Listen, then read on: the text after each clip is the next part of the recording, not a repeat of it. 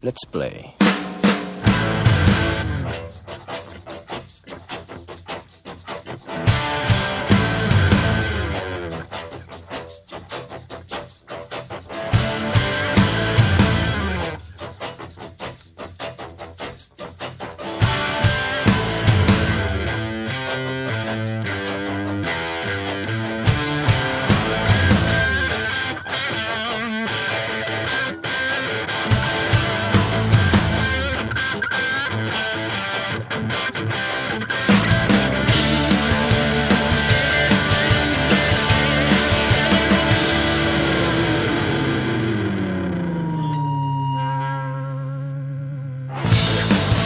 My technology is judging me.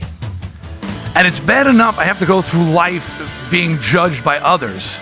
Something I've stood tall, I've been the person that I want to be, I don't care what other people think, but day in and day out, people are judging me.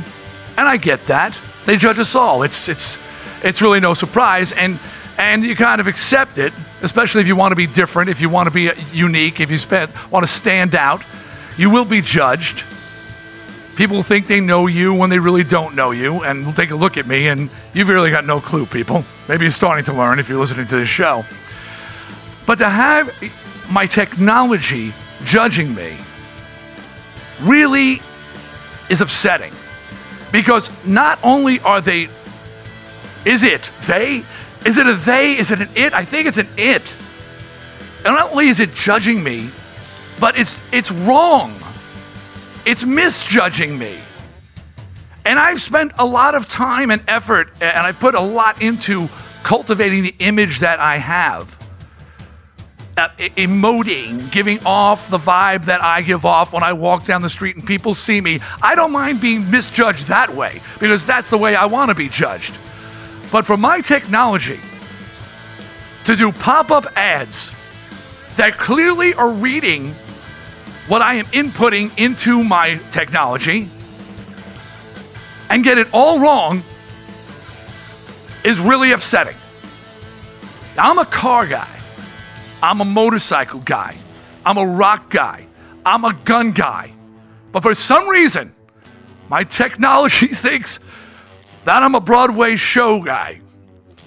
Because the only ads popping up on my computer are ads for shows. One after the other. And it's not like once in a while in between the ads for motorcycles, cars, guns, and rock and roll. It's nothing but Broadway shows, particularly musicals.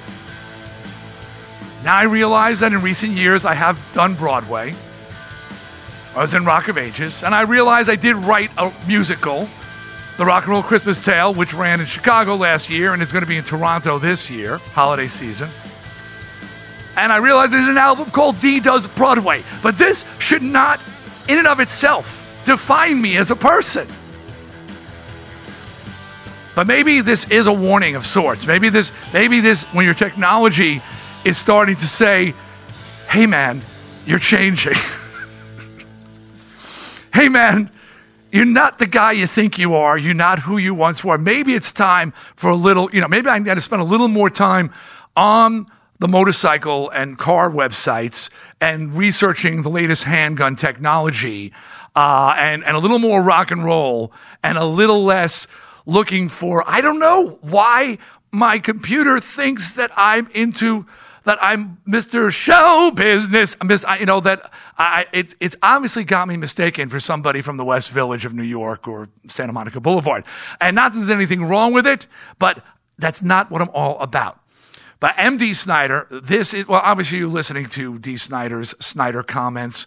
So this is the beauty of the podcast as well. I've done radio for 20 years, so I'm so used to billboarding and saying, you're listening to Snider Comments, because you have to do that on regular radio because people are tuning in, tuning out. But with a podcast, people find Snider Comments, they click on it, they say, I'm listening to it, they know exactly what they're getting, and they probably read the description of the show, so they know who the guests are as well. So this is a nice thing because it's trying to squeeze in those billboards. That's what they call them. Trying to squeeze in those things, reminding people, you're listening to Podcast One. It's just a real pain in the ass, and it's a real conversation destroyer because when you're talking to people normally, and I like to have conversations, you don't in between go, and it's me, and you're at Dee Snider's house. You have to remind people where they are. But on radio, terrestrial radio in particular, you need to do that, but not in the podcast world. Now, very excited about today's show because in a little while, did I ever click this screen? Hey, I didn't. I didn't start the clock, so I don't know how many minutes I got. I know, I'm going to say it's about 10. How about that? Because I supposed to have a countdown clock here, so I haven't done it. So let's see if we can start this thing. I can. Hey, give me a high sign. All right, that's good. Give me like the 2-minute warning, okay, Ray? Talking to Ray, the producer over there. What good is a clock if you don't start it? So in today's show, I'm going to be talking with Wanye Kramer. The word legendary is bandied about excessively in my mind. But when you talk about Wanye Kramer from the MC5, it's not bandied about. That's not the right way to say that, but you know what I'm talking about. This man is a legend. And I'm not here to talk to him. I didn't bring him in to talk to him about the MC5, though there will obviously be some conversation about that. Because, when a legendary band like that, such an influential band, of course you want to talk about that. But I really brought him in because I want to discuss politics in rock and roll. In particular, politics in rock and roll. Because we see it a lot, and the question is there a place for politics in rock and roll? And I'm going to open that up. And Wanye is, to my memory, as a young man, the MC5 was so politically charged. Coming out in the late 60s, everybody was saying against the war, and it was that kind of thing, Country Joe and the Fish. And the young listeners are going, Country Joe and the who? No, the Fish. Yeah, I'm old. Yeah, I should just have a sound bite. I want a button that said, I'm old, and I'll press it every now and then when I make some reference that's from the dark ages. But you had, saying, well, it's 1, 2, 3, what are we fighting for? There'd be all that kind of political rhetoric. But the MC5 were actually living it, dealing with it in a very tangible, very physical way in Detroit with their White Panther movement. And when you talk about having their hands in politics, this is something I'll talk to Wanye about, it to the point where it was almost overshadowing the band. And that's, and that's something I want to get into with Wanye as well. So I'm going to bring him in a little while. But and we'll discuss that, and Wayne's doing some great charity work, and I will get into that a little bit as well because people need to know about what he's doing, but also just about the need for people to do more, and and particularly people in the entertainment industry, in the business. For my money, less political rhetoric, more charitable work could go a long way. But we'll talk about that when I bring Wanye Kramer, in a little bit. So one thing I do want to discuss is the announcement a few weeks ago of Twisted Sister's farewell shows. Now, that's the first thing I want to point out. They're shows, people. It's not a tour. Our press release said farewell shows. We have not toured in decades. We don't tour. We do shows. And we put out a press release that Twisted Sister is announcing in 2016, it will be their 40 and Fuck It shows. 40 and Fuck It being 40 years since me, Eddie, El Jada, and JJ French joined together in 1976 and formed the band that started to move Twisted Sister forward in a direction of original material and became the band that everybody knows. The three of us, Mark Mendoza and the late AJ Pirro, joined subsequently a few years later. But we decided that we were calling it a day. And this, by the way, was announced after AJ Pirro's passing in March. And a lot of people thought it was because of AJ Pirro's passing. But the fact of the matter is, we had already discussed this. And we had already decided to call it a day. And we hadn't announced it yet. And a couple of weeks after we had decided amongst ourselves that 2016 would be it, AJ Pirro passed away. And it kind of just sort of underscored, our point that maybe it's time.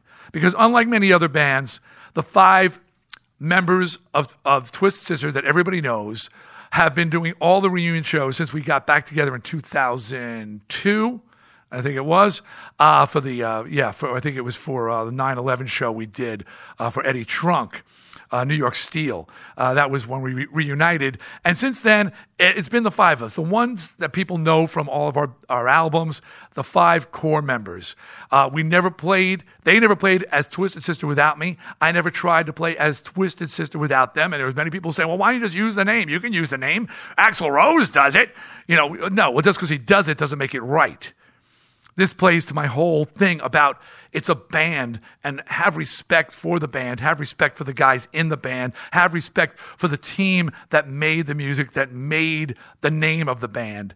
And you don't just go off and take the name, even though I believe that I could have. JJ French, my guitar player who owns the rights to the name, would argue that point, but I always believed I could if I wanted to, but I never thought about it. When I left Twisted, I formed Desperado, I formed Widowmaker. People in the audience are going, who? Yeah, I know, they didn't do shit. But the point is, I wasn't about, and even when I went out and played Twisted stuff, I played it as the SMFs, not using the name Twisted Sister. And I'd get very upset when people would call it Twisted Sister because that wasn't fair to the rest of the guys. So the 5 of us reunited. Since then, AJ's gone. Mike Portnoy is taking his place for the remaining shows, which is very cool. Mike's an amazing drummer. AJ handpicked him himself. But we are saying farewell. But saying farewell, announcing your final dates, falls so hollow in this day and age because everybody and their mother has announced their farewell tour and then come back and toured some more. It means nothing. Ozzy Osbourne, 9 Inch Nails, Judas Priest, Scorpions. Need I go? Kiss. Need I go on? Oh, okay, let's go to off the rock path. Cher, Tina Turner. David. So many bands, artists have said, "This is our farewell tour," and they sold the farewell shirt. Remember Ozzy Osbourne's "No More Tours"? Remember that one, folks? That was like 20 years ago. And we all bought it. We all sat with tears in our eyes. Could you imagine if David Letterman came back a year from now and said I was kidding after all the fanfare of his farewell? No. When you call it a day, you're supposed to actually leave the stage and walk away for good. Not some bullshit. Come back a couple years later, I changed my mind. Scorpions did a 3-year farewell tour. Fair enough. Okay, they got a lot of people they want to say goodbye to. I'm cool with that. When they got to the end of the 3 years, they said, well, there's a lot more work we have to do. Are you kidding me? Are you fucking kidding me? I don't mind you hanging around, but don't announce you're leaving. It's bullshit. And then when people do it for real, it makes it look like it's a hollow gesture. So people, Twisted Sister, are doing farewell shows, about 9 this summer, and then we're lining some up for 2016. Will not be tours. If we're playing, trust me, I'm not doing it again. Now, in all that one thing, that means doing shows. We may, if a charity says, hey, would you guys do a couple of songs for charity? That's something we'd get together for. If Jimmy Fallon says, hey, it's the 80th anniversary, we're not going to take it. We may get together and do something like that, a song here or there. But as far as going out and doing 60, 75, 90, 2-hour shows, done. And you'll see people out there going, yeah, I'll believe it when I see it. Motley Crue, they signed contracts, but damn, as far as I know, it seems to be going, they're really stretching it. I thought they did their farewell show in Toronto a while. I may be wrong. If I am wrong, I apologize. But I know now it's New Year's Eve. Is it 2015 or 2016? I don't know. But it's sort of they're stretching the date. But they did that whole contract signing because they're not full of shit. It's really happening. It's really over. So, all right. But I'm just letting you know, Twisted Sister, 40 and fuck it. I don't know how many shows it's going to be next year. It's probably going to be only a few, honestly. So if you have an opportunity to see us, come see us. I'm not kidding.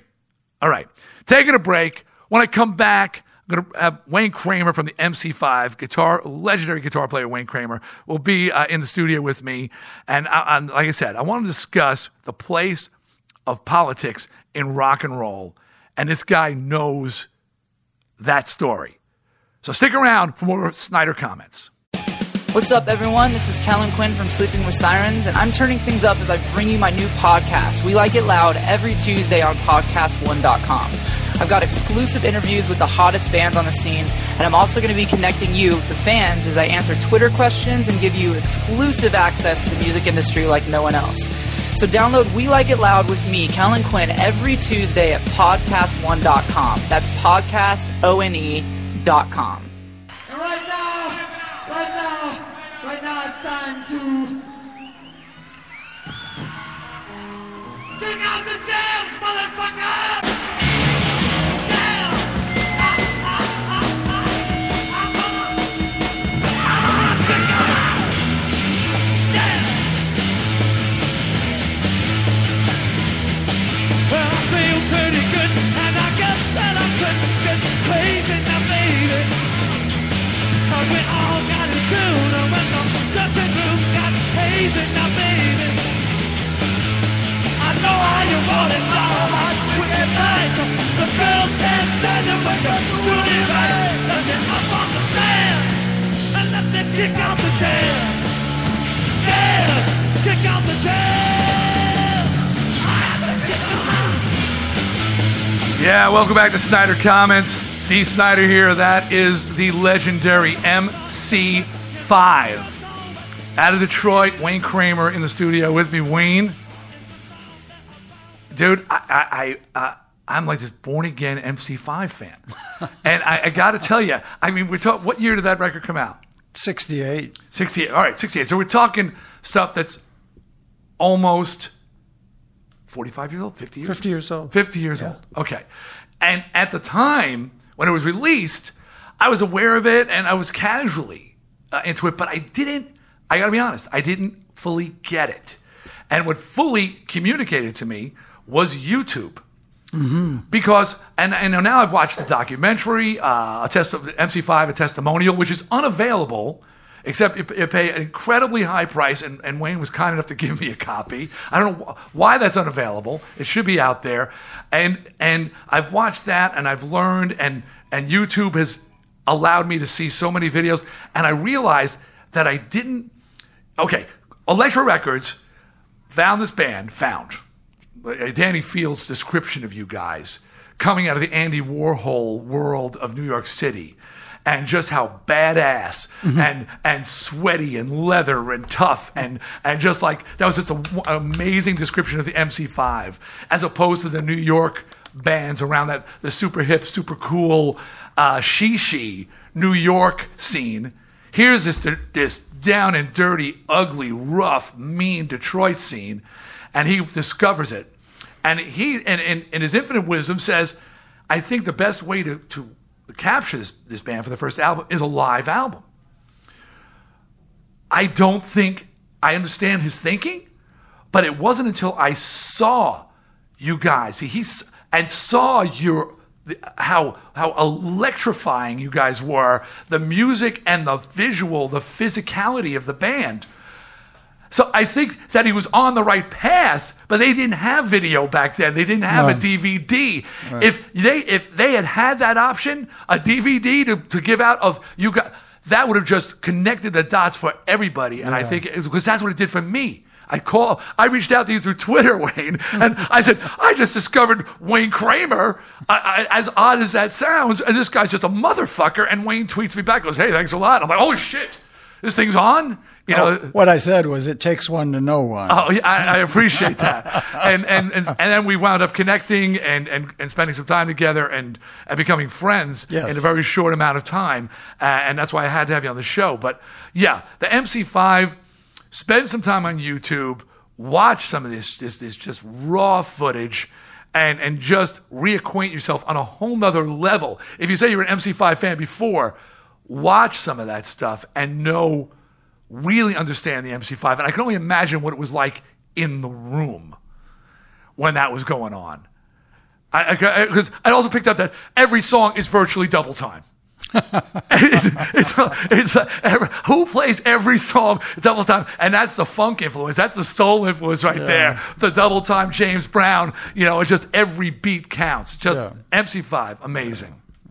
Well, it became clear to me that certain kinds of music generated bigger responses from people, and those kinds of musics were, for example, gut bucket rhythm and blues, black gospel music, certain kinds of rock, rock that rolled, Chuck Berry music, up-tempo stuff that moved your hips and moved your body. And we called it high energy. We were able to, like Bobby Vinton didn't do that for me. Yeah. James Brown did do that for me. And so we started to, categorize different sounds as was this high energy. And then we realized this was a principle that we could apply to the music we were creating, and that the more physical energy we could put in it, the greater the response from the listeners was, the audience. The more you put in, the more effort you put in, the more they gave you back.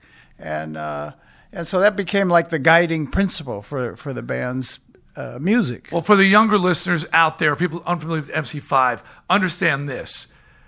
They are I don't want to say the inventors of punk, but without the MC5, they are punk and metal. MC5 were the bands that begat this music. I mean, there were other people helping out there with Blue Cheer, and there was bands in Iggy and the Stooges who were, I just discovered, were in your stable, with John Sinclair's stable of bands. They were our friends and our contemporaries. Yeah, from we the all Detroit hung out area. together and all listened to the same music and all played together and ate together and shared girlfriends and got loaded together and unloaded together. They begat what became punk and became heavy metal. And so if you're a true fan of either of those genres, you want to know who influenced so many of the bands that you love, especially the bands that started everything, look at the Detroit scene. But in particular, with Ted Nugent and the Amboy Dukes, Alice Cooper. If I'm misspeaking, please tell me, just say, D, you're wrong about that. Iggy and the Stooges, the MC5, all coming out of that, from that, and with that, I want to say, a darkness to them. Well, an aggression. There was an aggressiveness. Detroit was the manufacturing center of the universe. If you wanted it built, we could build it in Detroit. Cars. We had heavy industry, we had the steel industry, and we had the auto industry, and all the related industries that fed the auto industry. And these were times, after World War II, where America's economy was booming, and it was really built on the automobile. They started building. This is the big payoff for the guys that served in World War II. That's right. The American dream, the promise. Yeah. To the promised land. Even beyond, my dad came back from Korea, and one thing his father said, "Come back alive, I'll buy you a car." Right. It was like a reward. The emergence of the 2-car garage, the 2.5-car garage. Yeah. The emergence of the car sticking out of the garage because it couldn't fit. The car would no longer fit in the garage.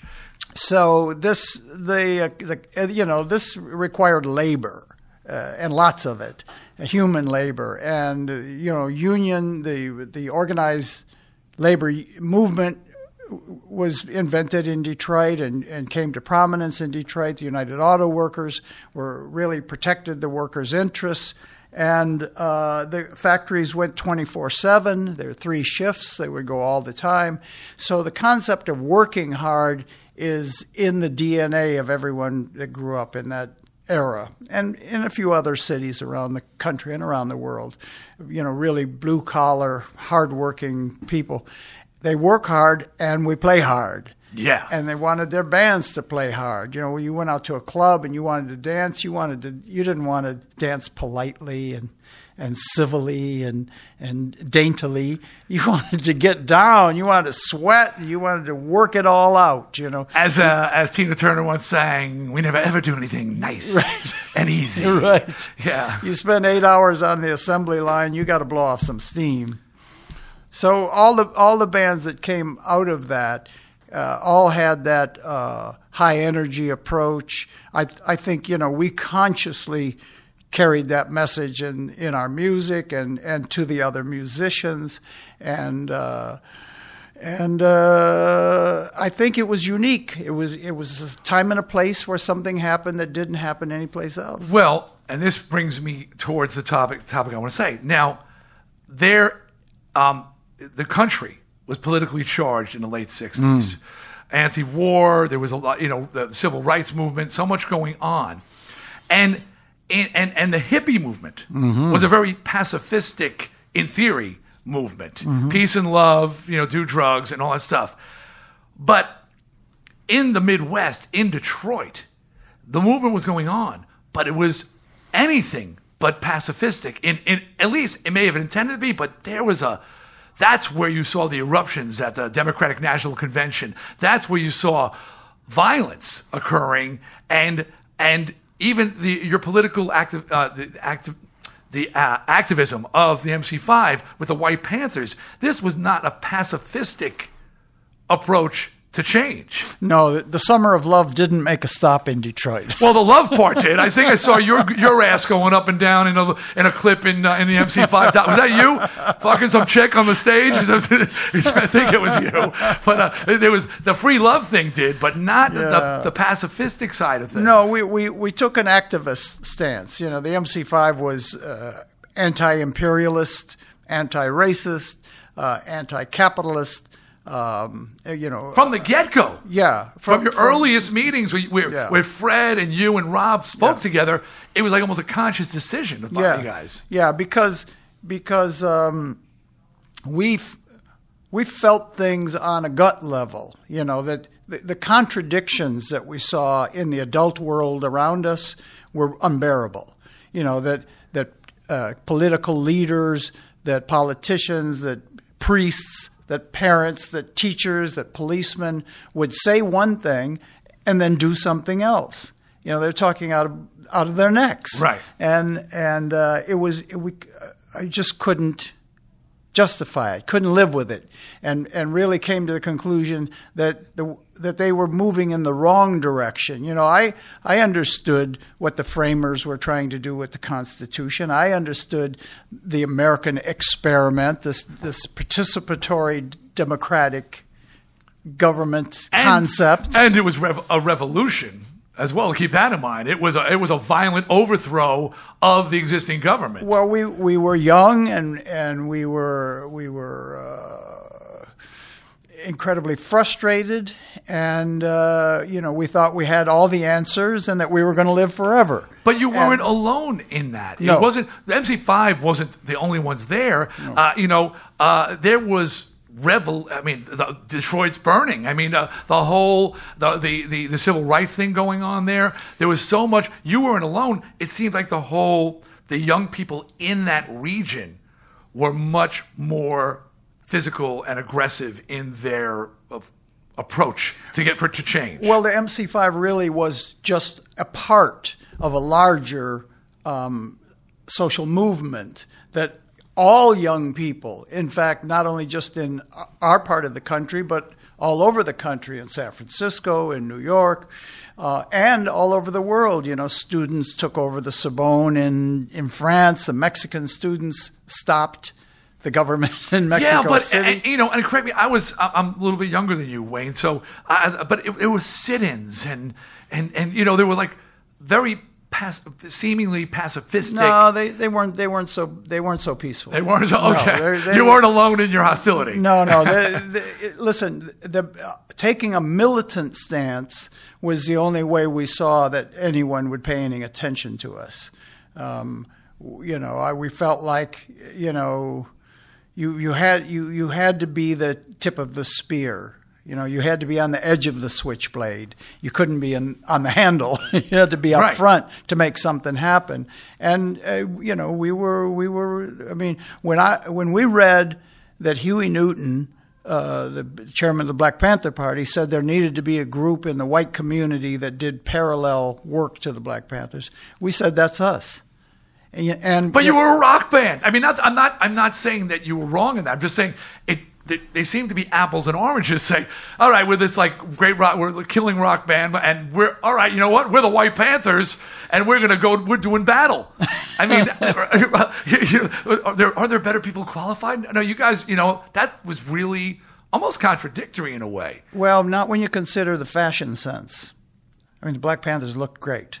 They did. Black leather jackets, berets, sunglasses. That was a good look. Yeah. I said, yeah, that's for me. I like that well, look. You were the fashion monger in the MC5. I picked up on that. You know, setting the path. I mean, you know, Alice Cooper Band was in the Detroit area coming out of Arizona, but set up shop down there. And this is you guys were dressing up along with the Alice Cooper Band. Before that was like a popular thing to do. It was just you were putting on the frilly shirts and well, forget about Sonic Smith and superhero costume. Well, you know, we wanted the show to be a life-changing experience. We wanted someone to come to an MC5 performance and leave a changed person. You know, we wanted to expose them to ideas and thinking and a performance that they had never experienced before. You know, if I could take all the things that I loved, you know, the sharkskin suits of Motown, the incredible rhythm sections of Motown, the free jazz of Sun Ra and John Coltrane and Albert Ayler, and the, you know, electric guitar sounds of Jeff Beck and Pete Townsend, and then combine that with a context where we spoke directly to the concerns of our fans. You know, when we stood on the stage and raised that power to the people fist, and the kids raised it back, that's a direct connection that says, you know, our concerns are your concerns, and your concerns are our concerns. You know, this kids' emerging sexual confusion, you know, the kind of repressive 50s sexuality that kids were breaking. You know, that free love was represented. You know, the idea that, you know, some kids like to smoke this herb that appears to be relatively harmless. Yeah, I can't believe watching a documentary how much pot you guys are smoking and performing with that intensity. They seem to be. Never got high. They seem to be mutually exclusive. Well, I mean, being that stoned and then going out and doing a frenetic, electrifying show. Yeah, but you're young. We're young. See, you got that youthful enthusiasm and unbridled ambition. You know, and wow, what would have happened if you guys weren't high? We just got up there and spontaneously combusted. But you know, you just pointed. You said, now it's okay. So now you're saying, here you are. MC5 is like one of the, you know, is a. I'm not saying it's a plan, but the three of you guys, Rob, Fred, and yourself, the founding guys of the band, you know, you sit and you talk, and it's something you were together for a long time, and it's a work in progress, and you're constantly refining it, and you want to make the perfect machine, and you're just describing the perfect machine. It's going to be this high energy band, and it's going to visually be compelling. People are going to, when you come, you're not just hearing it, you're seeing it. Yeah. And then there's going to be this political edge to it. It's going to be politically charged and unifying the audience and a common cause. All these things. And then you, I saw the documentary, and you say, at some point, one of the things starts to overshadow the rest. And that seemed to be the political aspect of the band. And I know, living in New York, being an early young teenager, I was aware of MC5, but when I'm watching you talk about this in the documentary, I'm going, yeah, I kind of remember that at some point in my mind, MC5 politics became were bigger than the band's music. Yeah. And you know, and obviously that was a concern to you. Well, our stance, the things we represented, to tell young girls to burn their bras, and yeah, keep doing that. and that if you find someone and you like them, then sleep together. Do your thing, and yeah, folks. I just want to tell you, it was an AIDS-free world back then, and the worst prop you had was the clap. Clap, yeah, and then a little bit of penicillin, and you were free and clear. Although the test was a bitch, I hear.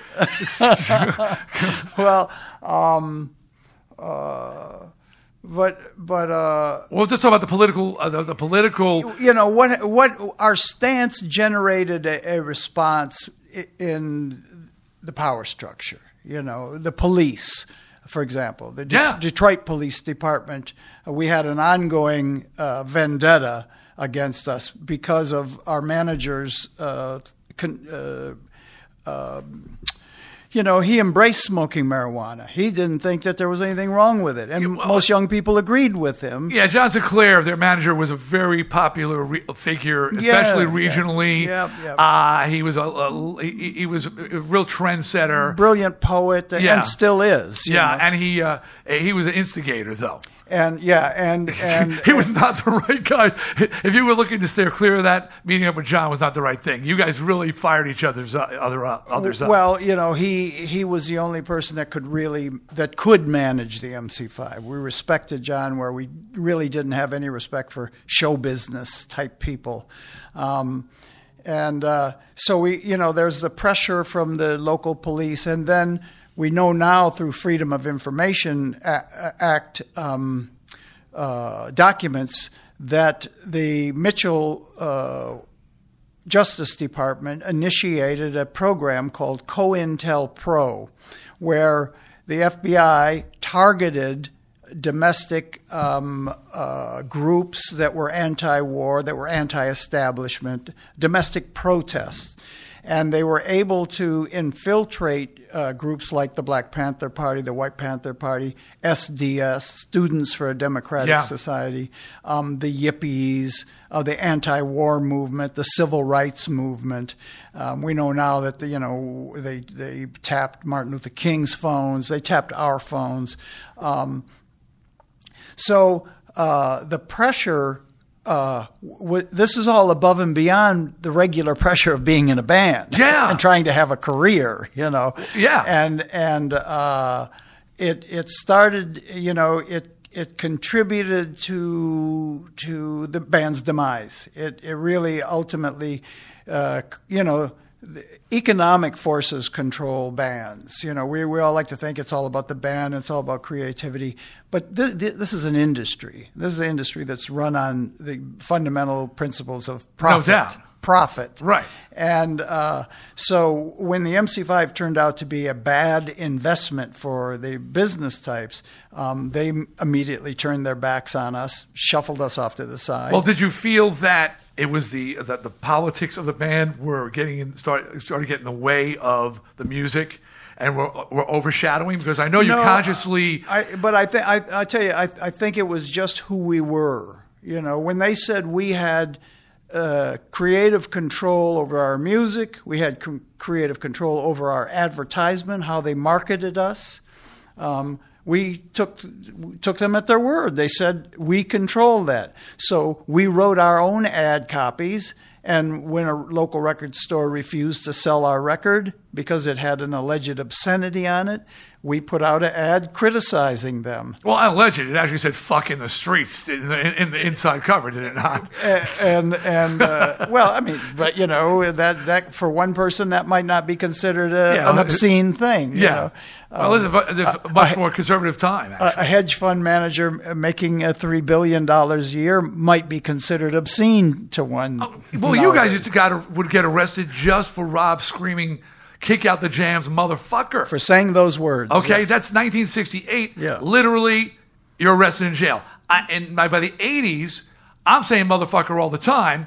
But I crossed the line when I said "suck my dick, motherfucker," and I got arrested in Amarillo, Texas. There it is. So we're still dealing with the conservative, even though it's become it's desensitized. It is nowhere near the Lenny Bruce dream of it meaning, just being a word Yeah. in the English language. Right. Is still objection to it. But these were such volatile times. But bringing It's hard to imagine in today's No, it is. from today's perspective. literally But, yeah. in the documentary, you gotta go, whatever you do, Rob, don't say kick out the jams, motherfucker. Runs out stage and says, kick out the jams, motherfucker. And I think your drummer said, and there we go, back to jail. We're in jail again.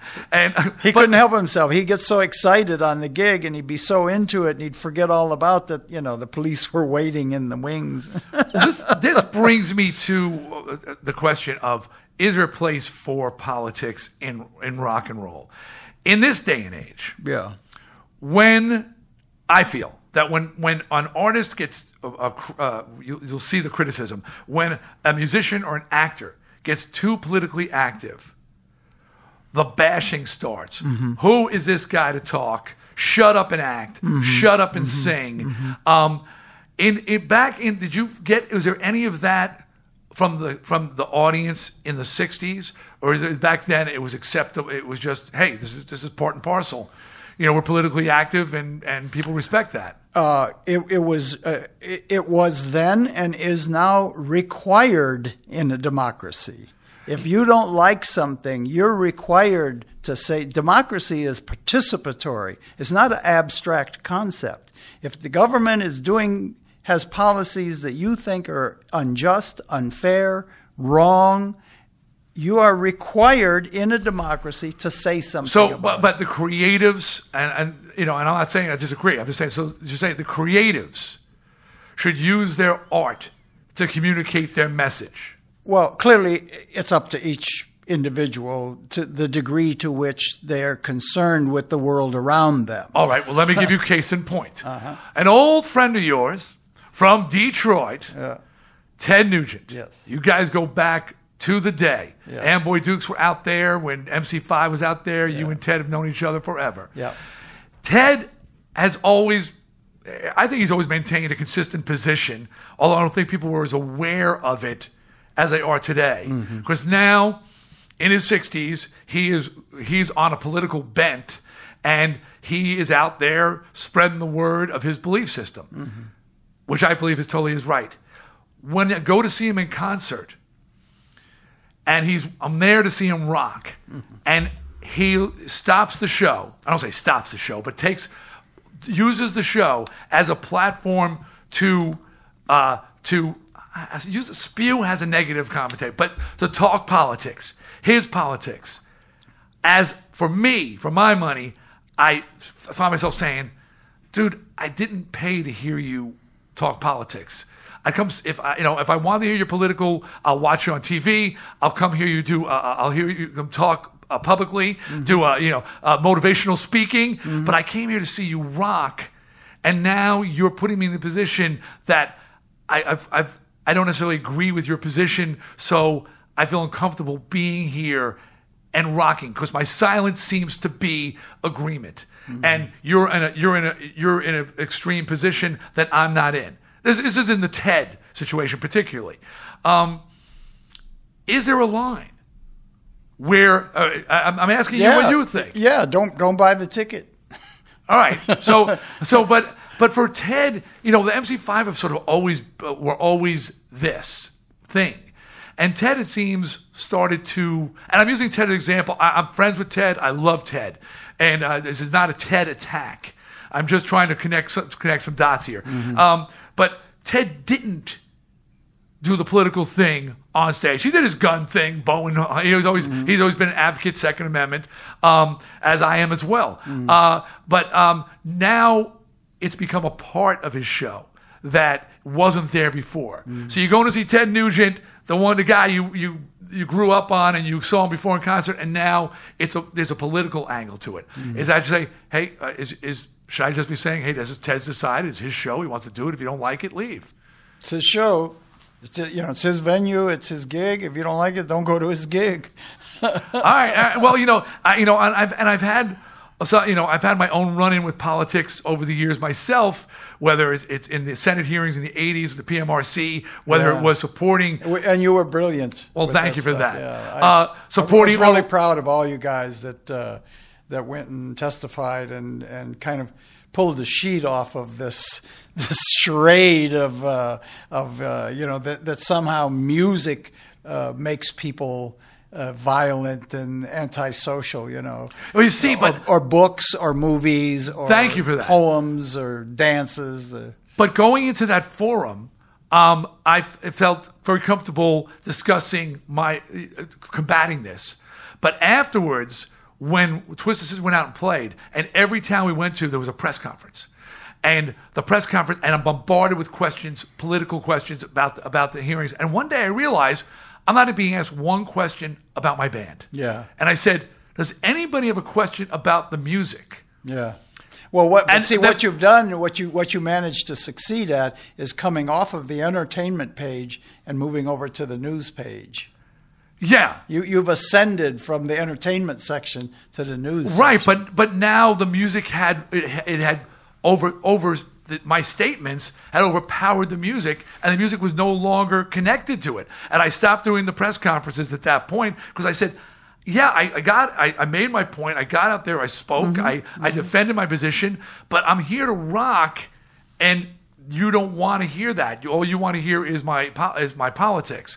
So look, I want to take a break. Come back, Wayne. I just want to finish up this subject a little bit because I have a couple more questions about this.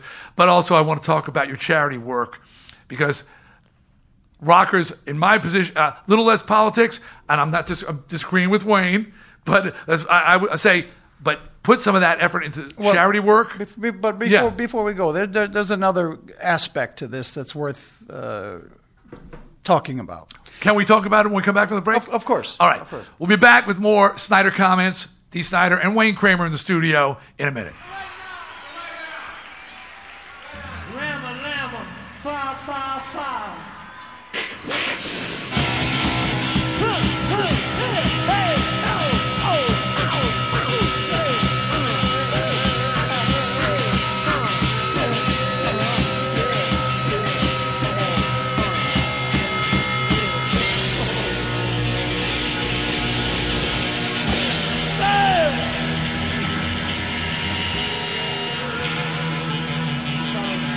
Starts out with Brother Wanye Kramer. Brother Wanye Kramer. Down, baby.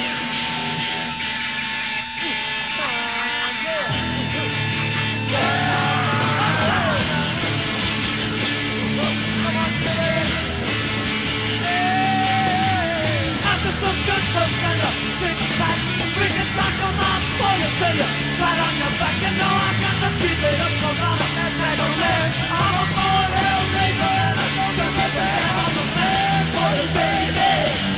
Yes, I am for the baby. Say I'm a man for the baby. Yes, I am for the baby. I'm the man for you. Welcome back to Snider Comments. That's the MC5 Rocket Reducer number 62. Yeah. I had so much trouble finding this track because I'm looking up Bad Mother, I'm looking up Man For You, I'm looking up everything but why Rocket Reducer 62? It's automotive paint remover. But what? How does that go to the song in any way? Well, you pour it on a rag and you huff it, and you get fucked up. Oh, okay. So that was one of our extracurricular enjoyments. We would sit around in a group and we'd huff this paint remover. Don't try that at home, kids. Yeah, that was the 60s. Wayne is one of the only survivors of the band. I've left a lot of brain cells behind. Yeah. So we were talking about politics in art and politics in music, and here's my take on it. That what we do as artists in the music itself is we tell our stories. We tell the stories of our own experience, our experience in our in our family lives, our emotional lives, in our neighborhood, in our city, in our country, as human beings on this planet. We tell our stories, and if we're honest about the stories we're telling, we'll connect with other human beings through the art. The art becomes like the community meeting,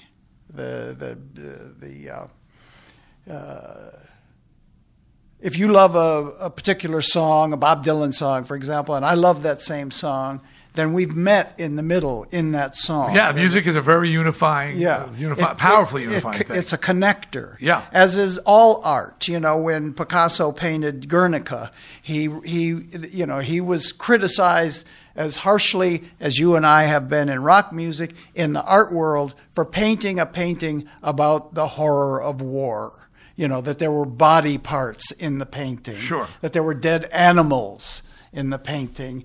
People were outraged, but he wanted, as an artist, he wanted to tell the truth about what he was witnessing in the war. And some people saw that or read that or heard that or, and connected with it and were moved and changed by it. Yeah. And that's what you're talking about. Yeah. And so what we have the possibility to do is to reveal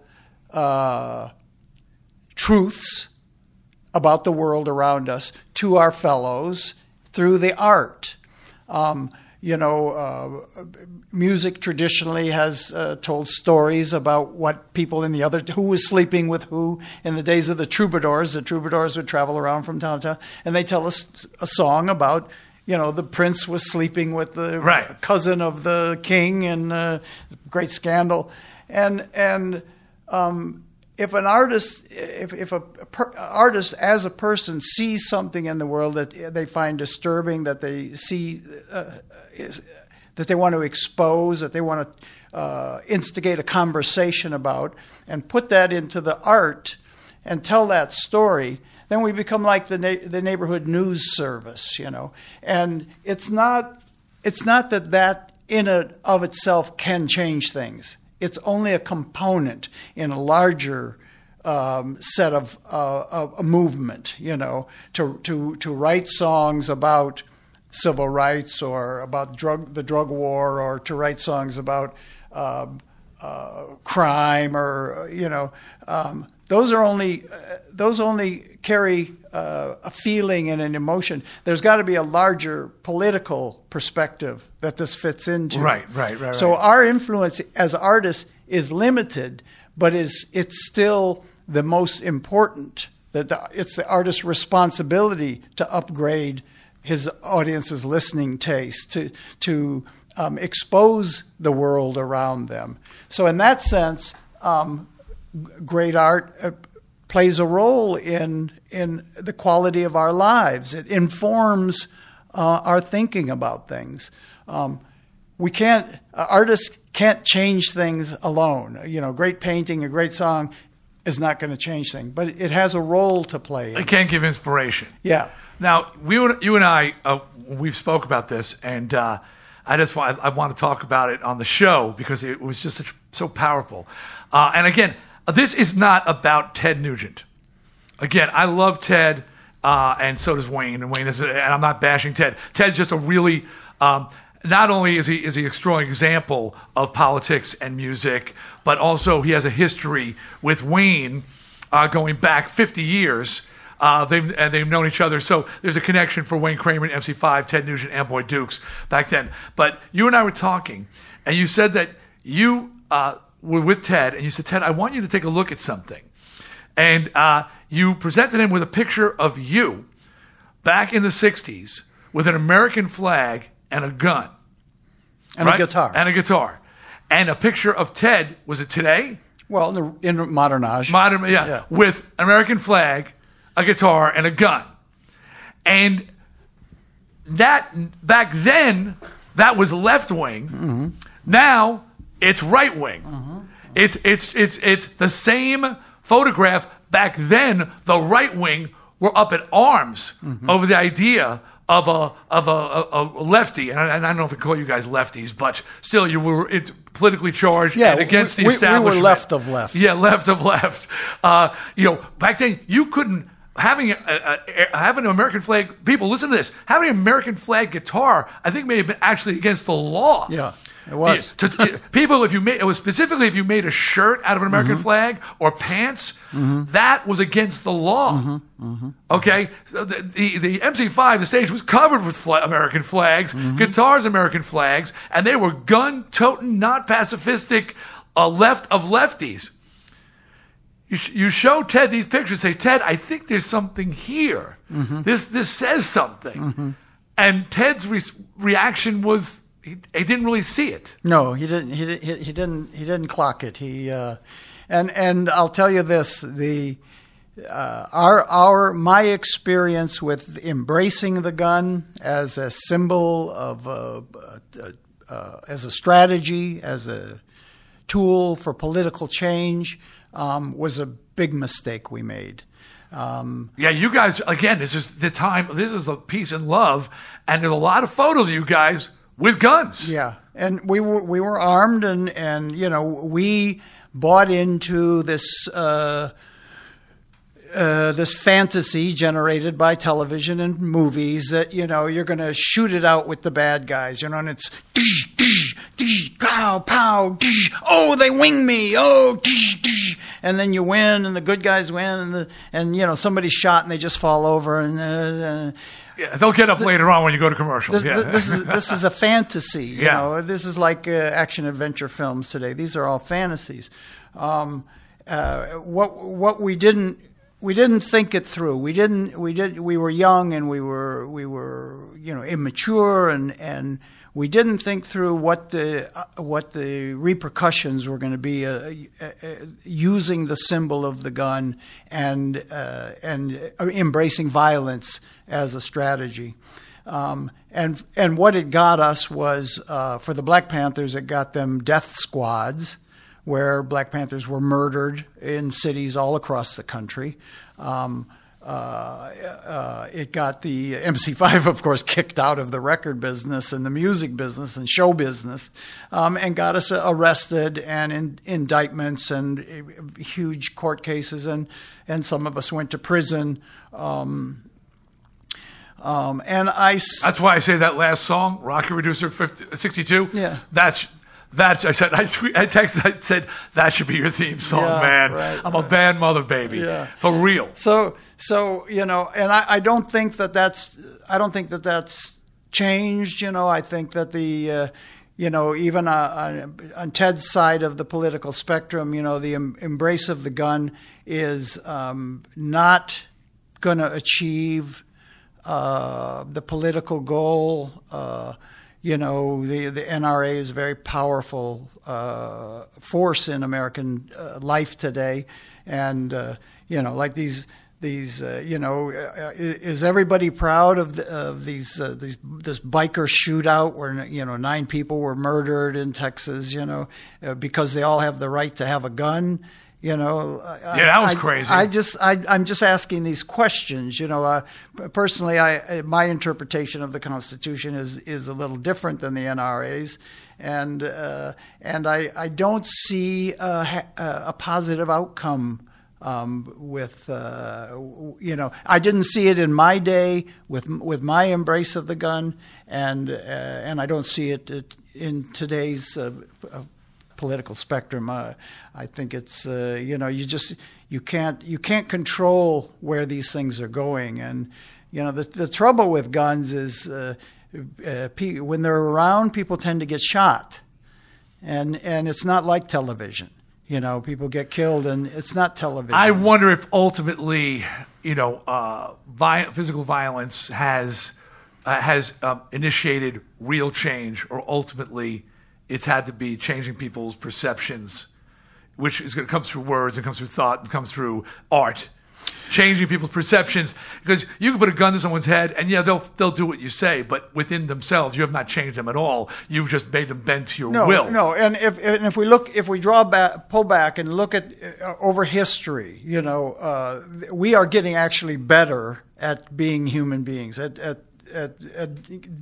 the business of living well. We're getting better. We live in the safest time in the history of the world. Yeah, absolutely. Violence is at an all-time low, and it's a trend that's not going to reverse. It continues to diminish over time as our wisdom and our politics catch up. Like from the earliest period of time where records were kept, as much as 30% of the known population died in wars. Today, it's less than 100,000th of a percentage point die in war of the population of human beings. We're getting better at being human beings. We're doing better. Look, before we run out of time, there's something I want to talk about, and that's your charitable work, because it needs to be recognized, needs to be appreciated, and people need to be elevated in the sense that realize there's work to be done out there. Your charity is called Jail Guitar Doors. Last night, I was in the Los Angeles County Jail. As you are on a weekly basis. Every Wednesday. It's great when you reach out to Wayne and they go, "Oh, he's in jail today." And that's the first time I got that message from his wife. I'm like, "He's in jail today? What is it?" I have no idea what that means. She said it so casually, like I was to understand. And I found out that you work with prisoners. Yeah. Through a musical... what we do is simple. We find people that work in corrections that are willing to use music as a tool for habilitation. I say habilitation rather than rehabilitation because most of the people in prisons were never habilitated in the first place. Now, by the way, that's something you taught me when we first spoke. I've used that phrase, habilitation. Yeah. It should be adopted, I should say. Yeah. And what we do is we provide them with guitars mostly, sometimes some other instruments. Today, our guitars are in over 60 American prisons. How long have you been doing this now? We started in 2009. 2009. And having been in prison yourself, you see the need and the value in this with habilitating prisoners. And listen, I'm sensitive to victims' rights. I know violence is real, violent crime is real, terrible things happen in the world. But if we look at the percentages of the population in American punishment, we have 2.3 million people in prison in America. About 10% of them are incorrigible violent offenders who are so damaged that they can only relate to other human beings violently. That leaves 90% of whom, if incentivized, given the tools, tasked to change, would happily change because they don't want to go back to prison. Nobody likes, and I get it. People say, "Well, you're not supposed to enjoy prison," but what the prison experience isn't what people think it is. Again, I think is informed by movies and television, and that's not what it is. So what we know now through empirical studies. Prisoners that are involved in arts and corrections programming have a 75% lower recidivism rate. So what do you do with your program in the jails? We challenge the prisoners to use the guitars as tools. We don't give the guitars as gifts. We're not gifting anybody a guitar. Right. We're saying that the people that donate the money that pays for these guitars are sending them a message. And the message is they believe in them. They believe they want to come out and rejoin their friends and family and participate in the deal out here. But you don't just teach them how to play guitar. No, we don't teach anybody. They already know how to play guitar. You create art. You create music, allowing them to express themselves, as you and I have been fortunate enough to do, to scream, "We're not going to take it," to scream, "Kick out the jams, motherfucker." Yep. You give them that voice. Right. We task them with telling their story. Write me a song about how you got here. Write a song to your mom. Write a song to your son. I'm sensitive to it. I'm a new dad, and I know that these guys in there, lots of them are fathers. Write a song to your son and explain to him what happened, how you got here, what you can do to make sure you never come back to these places again. And in the process of writing that song, it will change them on a fundamental level. it's the damnedest thing that a Los Angeles County Sheriff's deputy told me, Wayne, we've been locking people up in California for 200 years. Hasn't worked yet. Maybe we could try something different, because education is important. Half the people in California's prisons are illiterate, can't read or write. But if I educate a criminal, I've got an educated criminal. He said, so it needs to be a change of heart, something deeper than education. And the only things that do that are art. And actually organized sports. That's cool. Organized sports, because there's a structure there. There's something for you to do that is a way for you to militantly oppose what the prison system is telling you. And the prison system is telling you you're worthless. You have no value in this world. The architecture itself tells you that. This program, and because we have to wrap the show up, is not just in Los Angeles. It's all over the country. How many prisons around the country? The guitars are in over 60 American prisons. We have a wait list of 50 more now that people know what we're doing. It's a great program. It needs funding. And that's, and this is the difficulty with all charitable things. You got people who volunteer like Wayne to do the work, go in there, go to jail every week and work with these people. But it needs funding. How can people help? jailguitardoors.org is our website, jailguitardoors.org. You can go there. You can learn everything there is to know about who we are, what we do, how we do it. And if you can help us, help us. It's in our own interest to actually be involved in the correcting part of corrections. We have a golden opportunity with people in prison. We have a chance to have them focus on what went wrong and what can they do to make sure they don't do that again. It's a great cause, and I just want to conclude with this thought. I do a lot of charity work, and I've been honored recently for that work by different organizations. And one of the organizations said to me, Dee, you know why we chose you? It was Long Island, and I said, well, I assumed it's because of my work with the March of Dimes and and autism and things like that. They said, no, because there was nobody else. And I said, what do you mean there's nobody else? They said, people sign a guitar, or people, they'll donate, make a donation, or musicians, but actually, actively chair or work or put together charitable events or charitable organizations, very few people, musicians, actors, actually take that kind of action. So bravo, Wanye Kramer. And if any musicians are listening out there, use your position as an opportunity to help others, give back, like me, make up for the 80s. It's a chance. So Wayne's making up for the 60s and 70s. So I'm making up for the 80s. All right, Wanye Kramer, thanks so much for sharing the show with me today.